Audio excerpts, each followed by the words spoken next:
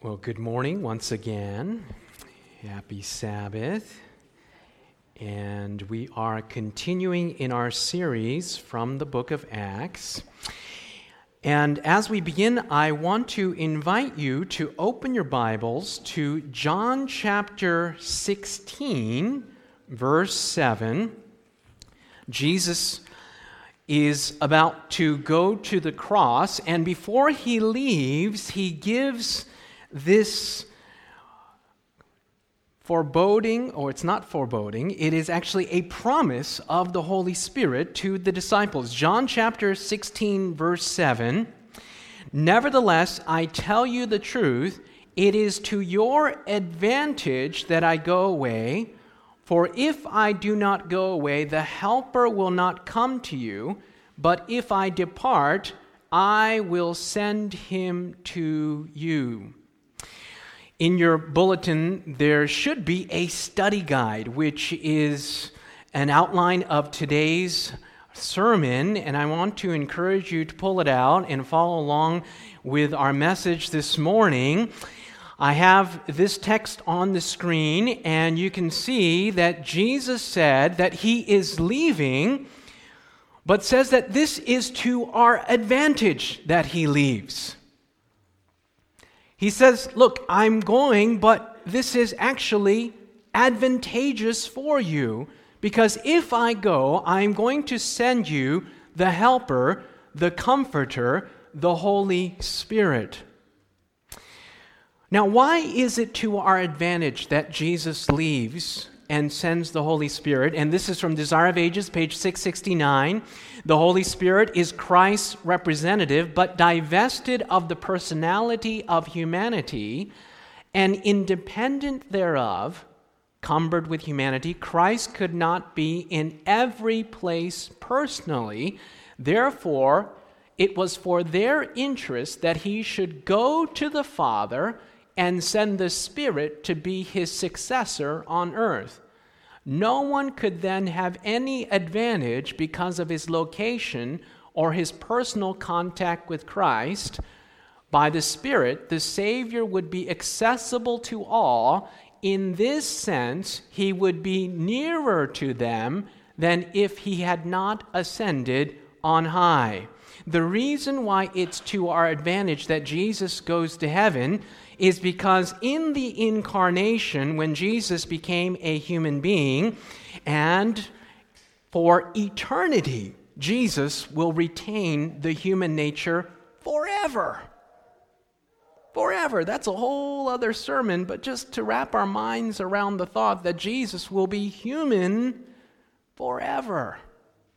One member of the Godhead, connected with humanity forever. Jesus came to this earth, took on himself the human nature, and divested himself of one important attribute of what it means to be God: omnipresence, the ability to be everywhere at once. So when Jesus went to heaven, he sent the Holy Spirit so that through the Spirit, the presence of Jesus could be with us wherever we might be. Amen? The Holy Spirit is not only with us, but the Bible indicates that the Holy Spirit is also in us. That is how Christ is in us. Through the Holy Spirit, he can abide within each one of us. The Bible says in 1 John chapter 3, verse 24, "And by this we know that he," Jesus, "abides in us." How do we know that Jesus abides in us? By the Spirit whom he has given us. So this is how Jesus can be in us and with us. It is through the Holy Spirit. The Holy Spirit will bring the presence of Jesus into us. So when we ask for the Holy Spirit, we are asking also for the presence of Jesus to be with us and in us. And how many of you want Jesus in us? I do. Amen? And it is through the Holy Spirit. And that's why it's to our advantage. Because when Jesus went to heaven, he sent the Holy Spirit who is not confined to humanity and can be everywhere and within everyone who desires his presence. He's not limited by space. He can be everywhere and in everyone who invites his presence to be with us. The Holy Spirit is so essential for living an empowered life. When we look at the book of Acts, we see that the Holy Spirit is described in certain terms. And there are many more texts like this, but I've just put a sampling of 3 here, and I want to read them to you. Acts chapter 2, verse 4. And they were all filled with the Holy Spirit and began to speak with other tongues as the Spirit gave them utterance. Acts chapter 4, verse 31. And when they had prayed, the place where they were assembled together was shaken, and they were all filled with the Holy Spirit. And they spoke the word of God with boldness. Acts chapter 13, verse 52. And the disciples were filled with joy and with the Holy Spirit. Do you see a theme emerging here? The Bible indicates that the Holy Spirit can fill an individual. I looked it up in the original language, and this has a metaphorical implication that human beings are not only physical, not only emotional, but we are spiritual beings. We are like vessels that have the capability of being filled with another spirit. I was at a camp meeting a number of years ago, and there was in the teen tent a young man that entered the gathering, and he was filled with a different spirit, and it wasn't the Holy Spirit. He was demon-possessed. It was very clear that there was someone else within this individual, and so the pastors gathered around and prayed for deliverance. And the demon went out of that young man and went into a Bible worker. So the pastors gathered around and prayed over that Bible worker, and he was delivered, and later on he confessed that he knew the reason why the demon had access into him. We are spiritual people, vessels that have the potential to be filled with another spirit. I was working in Los Angeles as a Bible worker, and different individuals would wander into the tent after the meeting, and we gathered together in a circle to pray. We went around, and the gentleman to my right was a visitor, and he started to pray, and he said, "Lord, please get these demons out of me." And when he said demons, his voice dropped about 2 octaves, and it was a different voice that was speaking. And I just cringed and said, "Lord, please." Now, there are individuals that are skeptical about demon possession, but look, I was there, and I can tell you, these things are real. We wrestle not against flesh and blood, but against principalities, against powers, against spiritual wickedness in high places. There is an invisible reality that is out there that we cannot see, a spiritual reality that we can't see. And it is as real as X-rays and gamma rays and Wi-Fi. All of these things we believe, but we can't see them. In the same way, there is a spiritual reality that is around us, and we are vessels that can be filled with different spirits. Now, it's not my intention to give you the EBGBs here this morning and for our Sabbath message, because the good news is, if we invite the Holy Spirit in, the Holy Spirit brings with him the presence of Jesus, and when the devil comes knocking, Jesus meets the devil at the door and says, look, no vacancy. Amen? Occupied. And that's what we need to be. And the book of Acts shows us that we have the potential to be filled with the Holy Spirit. Now, what does a Spirit-filled life look like? When you look in your study guide, you'll see that the Bible differentiates between three groups of people in respect to their personal relationship with God. First group, the group that is exemplified in the book of Acts. The first group, full, real relationship. The Bible calls this a Spirit-filled Christian. Individuals that have consented to invite the Holy Spirit to occupy our spiritual vessel. And you can read about this in Romans chapter 8, verses 1 through 14. The person that walks in the Spirit. Now, there is a visible reality that we can see because the Spirit is invisible, but there are certain evidences that the Holy Spirit has filled an individual. And you can read this in Galatians chapter 5, verse 22. But the fruit of the Spirit is love, joy, peace, long-suffering, kindness, goodness, faithfulness, gentleness, self-control. Against such there is no law. We have any gardeners here? Notice that the Bible uses this metaphor of fruit. I have an illustration even on the screen. So these are the fruits of the Spirit. They are the visible manifestations of who is within us. The Spirit is invisible, but if we have the Spirit, we will manifest these external evidences, these characteristics that we are Spirit-filled. How many of you can use more patience? I can't. How many of you can use more peace?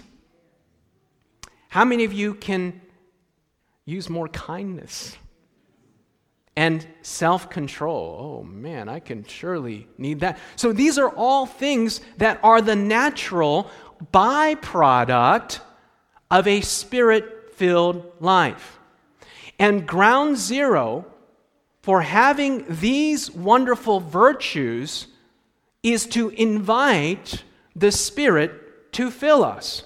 And the most frustrating thing for a Christian or a person that desires these fruits is to try to manufacture them without possessing or being filled with the Holy Spirit. It is incredibly frustrating and, quite frankly, depressing to try to be a kind, loving, joy-filled person if we have not invited the Spirit in, because these things are the natural byproduct. What is it, everybody?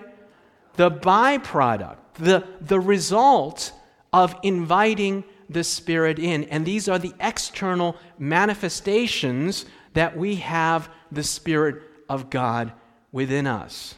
So the foundation of being a lovable and loving person is to invite the Spirit in, the Holy Spirit, and be filled with the Holy Spirit. In that same chapter of Galatians 5, it tells us that there are also other fruits that are manifest. They are not fruits of the Spirit, they are fruits of the flesh. And I invite you to open your Bibles to Galatians chapter 5.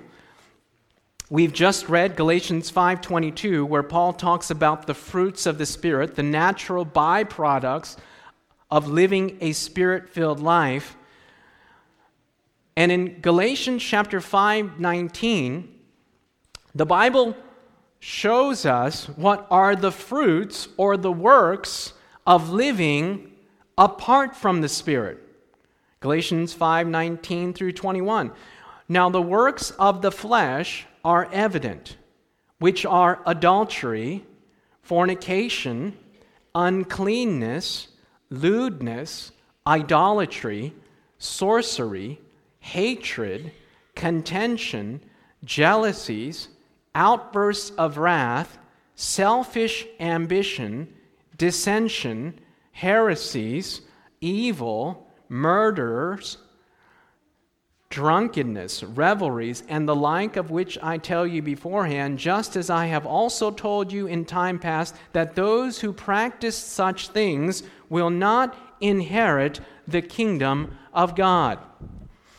The Bible tells us that just as having the Spirit within us will have certain visible manifestations, that in the same way, the absence of the Spirit will exhibit itself in a certain way. And the Bible calls this, as we come to our second group, the individual that has no relationship with God, the Bible calls this the natural man.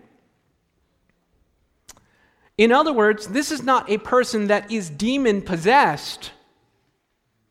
This is a person that has simply not been filled with the Holy Spirit.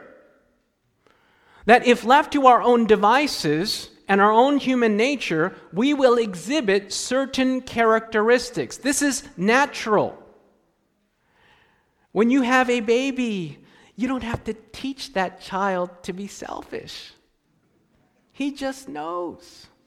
It's natural. This is the way that we are wired because of the fall and because of sin. This is not talking about demon possession. This is talking simply about the absence of the Spirit. The absence of the Holy Spirit abiding in us will exhibit itself in certain visible manifestations. We just read this in Galatians chapter 5, verse 19 through 21. It says, the works of the flesh, in other words, the fruits of the flesh, are evident. And notice that not all of these things are just abhorrent. Some of them may be more so than others. Murder, sorcery, but look at some of these other things. They are more ubiquitous. They're more common. They're more prevalent. Hatred. Wow. Contention. Jealousy. You ever been jealous? Outbursts of wrath. You ever have one of those? Ooh. Selfish ambition. Dissension. These are common, prevalent. The Bible is telling us that these fruits, these evidences, these manifestations are natural for the individual that has not consented to have the Holy Spirit within us. This is an individual that is not filled with the Holy Spirit. As we come to the natural man in 1 Corinthians chapter 2, verse 14, but the natural man does not receive the things of the Spirit of God, for they are foolishness to him, nor can he know them because they are spiritually discerned. Notice that the natural man does not have the Spirit of God. Not only this, but there is something in the natural man's epistemology. Let me think of a better word than that. There is something in the natural man's ability to know spiritual things. This affects spiritual perception. In other words, the natural man that is absent of the Spirit of God is not able to perceive and understand spiritual things. And the key to understanding the Bible, which is Holy Spirit inspired, is to be filled with the Spirit, the Holy Spirit. That is the key. The Bible is not like geometry and calculus. In order to understand a spiritual book, we must be a Spirit-filled person. That is what the Bible is telling us. Spiritual things are spiritually discerned. So ground zero for understanding the Word of God is to be filled with the Spirit. That is the reason why a natural man will look at Scripture and see nothing but contradictions and conundrums and inconsistencies, but a Spirit-filled individual will read the Bible and see wonderful coherence and harmony. Spiritual things are spiritually discerned, but the natural man does not receive the things of the Spirit of God, for they are what? They're foolishness. Have you ever talked to someone about the Bible and they are not Spirit-filled? What does the Bible look like to them? Foolishness. Absolute nonsense. Yet someone that is open to the Spirit can read the same Scripture and see Jesus and see harmony. We come to our third group that the Bible describes, and this is an individual that has a divided relationship. The Bible calls this the carnal Christian. The carnal Christian. Now, it seems like an oxymoron, the carnal Christian. Now, as I did this study and as I researched, this was a new paradigm for me because I naturally assume that our world consists of individuals that are Spirit-filled on one side and then those that are the natural man that have the absence of the Spirit on the other side. But the Bible indicates that there's actually a third group here in the middle that is kind of in between the Spirit-filled Christian and the person that is absent of the Spirit. This is a person that is a carnal Christian. Now, this is not a term that I have made up, but Paul says this to Christians in the first century. Christians in the church at Corinth. Look at what he says in 1 Corinthians chapter 3, verse 1 through 4. And I, brethren, could not speak to you as to spiritual people, but as to what? Carnal. He's talking to Christians. As to babes in Christ, I fed you with milk and not with solid food, for until now you were not able to receive it, and even now you are still not able, for you are still carnal. For where there are envy, strife, and divisions among you, are you not carnal and behaving like mere men? For when one says, I am of Paul, and another, I am of Apollos, are you not carnal? 4 times, Paul calls Christians in the church as being carnal. In other words, they are not Spirit-filled. They are not the natural man having the absence of the Spirit, but they are in this nebulous halfway zone of being a carnal Christian. In other words, they have the profession of being Spirit-filled, but they exhibit some of the characteristics of the natural man. Notice some of the characteristics. Envy, strife, and divisions among you. This is an individual that has the profession of being Spirit-filled, but they exhibit the characteristics of the natural man, a carnal Christian. And this is the most difficult place to be. You're not hot, you're not cold, you're just lukewarm. Halfway in between these two realities. Do you remember the parable that Jesus gave of the 10 virgins that are waiting for Jesus? These are all Christians waiting for the bridegroom. They all slept. Then they got up. And the difference between the 5 that were ready and the 5 that were not, do you remember the difference? What did it have to do with? The oil. The 5 that were ready were filled with oil. They had topped off the vessel. They had filled it to capacity so that in the delay, they did not run out of oil. The other ones were Christians that had not filled themselves with the Spirit. The 5 virgins that had not filled themselves with the Spirit are synonymous with this middle group, with the lukewarm, with the individuals that have the profession but not the characteristics. They are halfway in between these two realities. And as a pastor, as I reflected on this message, I would say sermon preparation can be a very painful experience in more ways than one, because I'm preaching to myself. And as I was meditating and reflecting on this, I realized that there have been times when I have gone into situations and circumstances and I have not been Spirit-filled,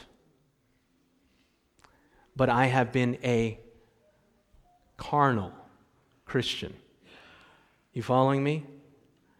I have exhibited characteristics that are not of the fruit of the Spirit, but are of the natural man. And as I realize this, in reflection on my own Christian experience, that there have been times and circumstances when I have related to people and individuals, and I have not come from a spiritual paradigm, but I have come from a carnal paradigm, that the Holy Spirit began to speak to my heart and say, before you commune with men, you must commune with God. Amen. Before you endeavor to give, we need to be filled with the Spirit of God. I praise God that there is grace through all of this. Amen. There is mercy in our Christian experience. And I invite you to open your Bibles to the last book of the Bible, Revelation chapter 3. Revelation chapter 3. This is the church of Laodicea. And here, the book of Revelation describes these three groups in a different term, or different terms. Revelation chapter 3, verse 15. I know your works, that you are neither cold nor hot. You see that? Neither Spirit-filled or the natural man. You are neither cold nor hot. So then, because you are what? Lukewarm, and neither cold nor hot, I will vomit you out of my mouth. So here, the Bible is describing the same thing with a different analogy. You have hot, the Spirit-filled. You have lukewarm, the individual that is of a divided heart, the carnal Christian. And then you have cold, the natural man. And the church of Laodicea is comprised of lukewarmness, carnality, the profession, but lacking the characteristics. And the scariest thing about being a carnal Christian, I have found from personal experience, is that you can be self-deluded. That is the fatal deception about being right here. Is that you can actually think that you are a Spirit-filled person when in actuality and in reality you are a carnal Christian. You can think that you're a hot Christian, but you're actually a lukewarm Christian. You can see this in the counsel to the church of Laodicea. Look in the next verse. Verse 17, because you say, I am rich and have become wealthy and have need of nothing, and do not know that you are wretched, miserable, poor, blind, and naked. In other words, the Bible is using this analogy of an individual that is naked, that is absolutely naked. And the thing is, not only does he not know he's naked, that's one thing, but he actually thinks that he is clothed in a suit. That is the challenge. An individual that is so disconnected from reality and their own spiritual perception that they think that they're actually over here. I mean, we call this today what? Insanity. Right?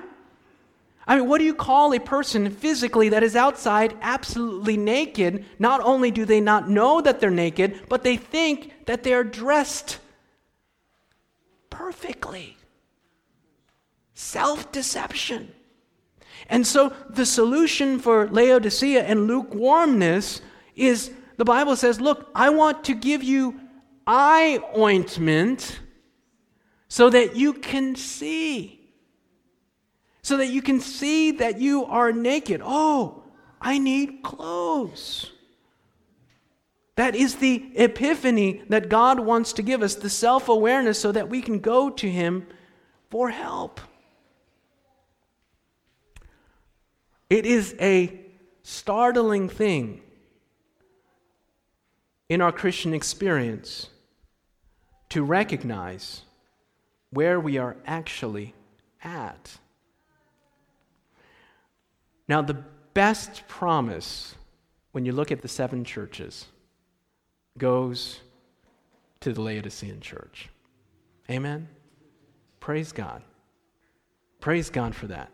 Because the best promise is actually the solution for an individual that is lukewarm. And we find it in Revelation chapter 3, verse 20. Behold, I stand at the door and knock. If anyone hears my voice and opens the door, I will what?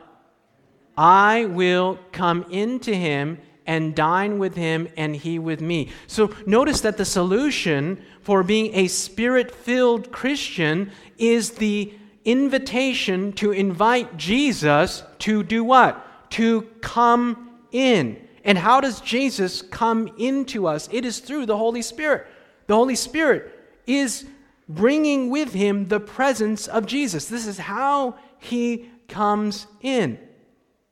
Now, I, for a number of years, sold books door to door. I told you stories about my canvassing days. For my days in high school and college, I sold these MAGA books and some of the Bible story books to pay for my education. And I have literally knocked on thousands of doors. Thousands. All over the country. Arkansas, Tennessee, and New England, California, Florida, all over the country and the lower 48. And you learn something very quickly about protocol at the door. When someone opens the door after you've knocked, there is a certain unspoken protocol for how you engage the other individual that is inside. I don't just duck my head as soon as they open the door and step inside. You're on dangerous ground, especially in Alaska here, right? That is called unlawful what? Entry. So I learned this very quick. And there was a line that I would never cross because I respect the other individual. And people would come to the door, they would open the door, they would smile at me. Some of them would even give me money. Imagine that. And food. And sometimes water and drink and all types of things. The nicest things. Some of them would say the nicest compliments to me as a young man, as a teenager that was selling books. But it didn't matter if they gave me money. It didn't matter whether they shook my hand and smiled. It didn't matter. None of these things, whether they gave me food or not, I would not cross that line. Matter of fact, it never happened. I wish it would or did. That person could come and give me a check for $1 million and drop it into my hand. That still does not give me the license to enter. It is when and only when I hear those wonderful and sublime words, especially on a cold winter day, and I hear those words, come in. Only when I hear those words, come in, do I dare to cross the threshold into their house. Only on the conditionality of those words. And I come in. This is the metaphor and the analogy that Jesus uses. He wants to fill us. He wants to give us everything that we need to live a loving Christian life. But he stands at the threshold. You following me? Every single day, there is a certain line that Jesus will not cross because he respects your freedom of choice too much. He simply won't cross it. He won't go into us as spiritual vessels through his Spirit. He won't go. He stands there every single day. And the most powerful, the most foundational, the most fundamental thing that we can do in our Christian experience, in our walk with God, is to come to him every single day and say, Lord Jesus, I want you to come in. I want you to have access. And really, when you boil down to Christian experience, it really comes down to this foundational principle of consent. Look, you can't manufacture the fruits. You can't do these things. All we can do is invite him in, and believe it or not, even that power to invite Jesus in is from Jesus. We can't even do that. So when we say, Lord, come in, Jesus then has permission to enter. And I think about my walk with Jesus. Every single day, he is at the threshold. And yet, I stand there sometimes and say, hi, Jesus. Great knowing you. Smile. Engage, perhaps. But I never invite him in. And so Jesus waits with all of the resources, all of the power, and everything that you need for that day. And he dares not cross the threshold until you give him the invitation to come inside. We are spiritual people. We are vessels. And friends, I don't know what you're dealing with. Maybe you have a temper. Maybe you have outbursts of wrath. Maybe you struggle with jealousy and envy and evil speaking and pride and selfishness. I mean, these are all part of the natural man, and you have been struggling with these things. Maybe you have an addiction that is tearing you apart. Maybe there's a habit in your life that is simply destroying you. And it can be discouraging. The beauty of the gospel is that Jesus has everything. Everything that you need. Won't you let him in? Amen? Won't you say, Lord, I want you inside. I want you inside. I need help. Desire of Ages. Oh, actually, it's not Desire of Ages. Review and Herald. He who is trying to reach heaven by his own works in keeping the law is attempting an impossibility. Man cannot be saved without obedience, but his work should not be of himself. Christ should work, look at this, in him to will and to do of his good pleasure. We can't be a loving person. We can't be a law-keeping individual. It is an impossibility. Jesus must be inside to work in us to will and to do of his good pleasure. Last one, Desire of Ages 676, abiding in Christ means a constant receiving of his Spirit, a life of unreserved surrender to his service. How many of you are tired of being here. I am. Of being a carnal Christian. Of being a Christian that is just in this quasi-halfway divided position.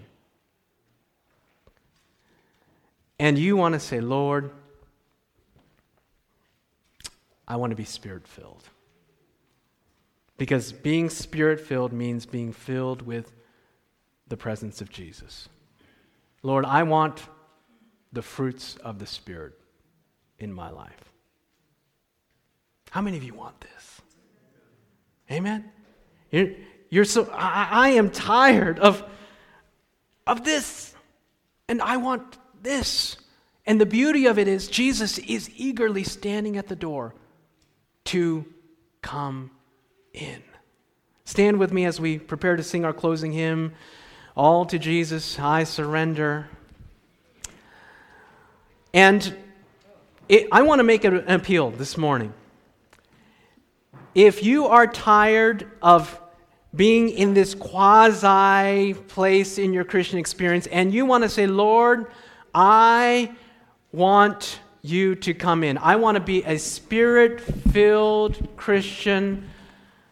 I want you to work in me. I just want you to come inside me and be inside of me and be with me and be a Spirit-filled Christian that has the love, joy, peace, and patience and self-control, all of the fruits, and say, Lord, I want to invite you in. I want to invite you to come forward for a special prayer at this time. You want to say, Lord, fill me is my earnest plea. I'm coming down here because I need the Spirit today. If that is your desire, who cares what other people think? This is between you and God. Amen? Amen. This is between you and God, and you want to say, Lord Jesus, fill me is my earnest plea. Help me to be willing, to be made willing as we sing this song, which is our prayer, I surrender all. This media was brought to you by Audioverse, a website dedicated to spreading God's Word through free sermon audio and much more. If you would like to know more about Audioverse, or if you would like to listen to more sermons, please visit www.audioverse.org.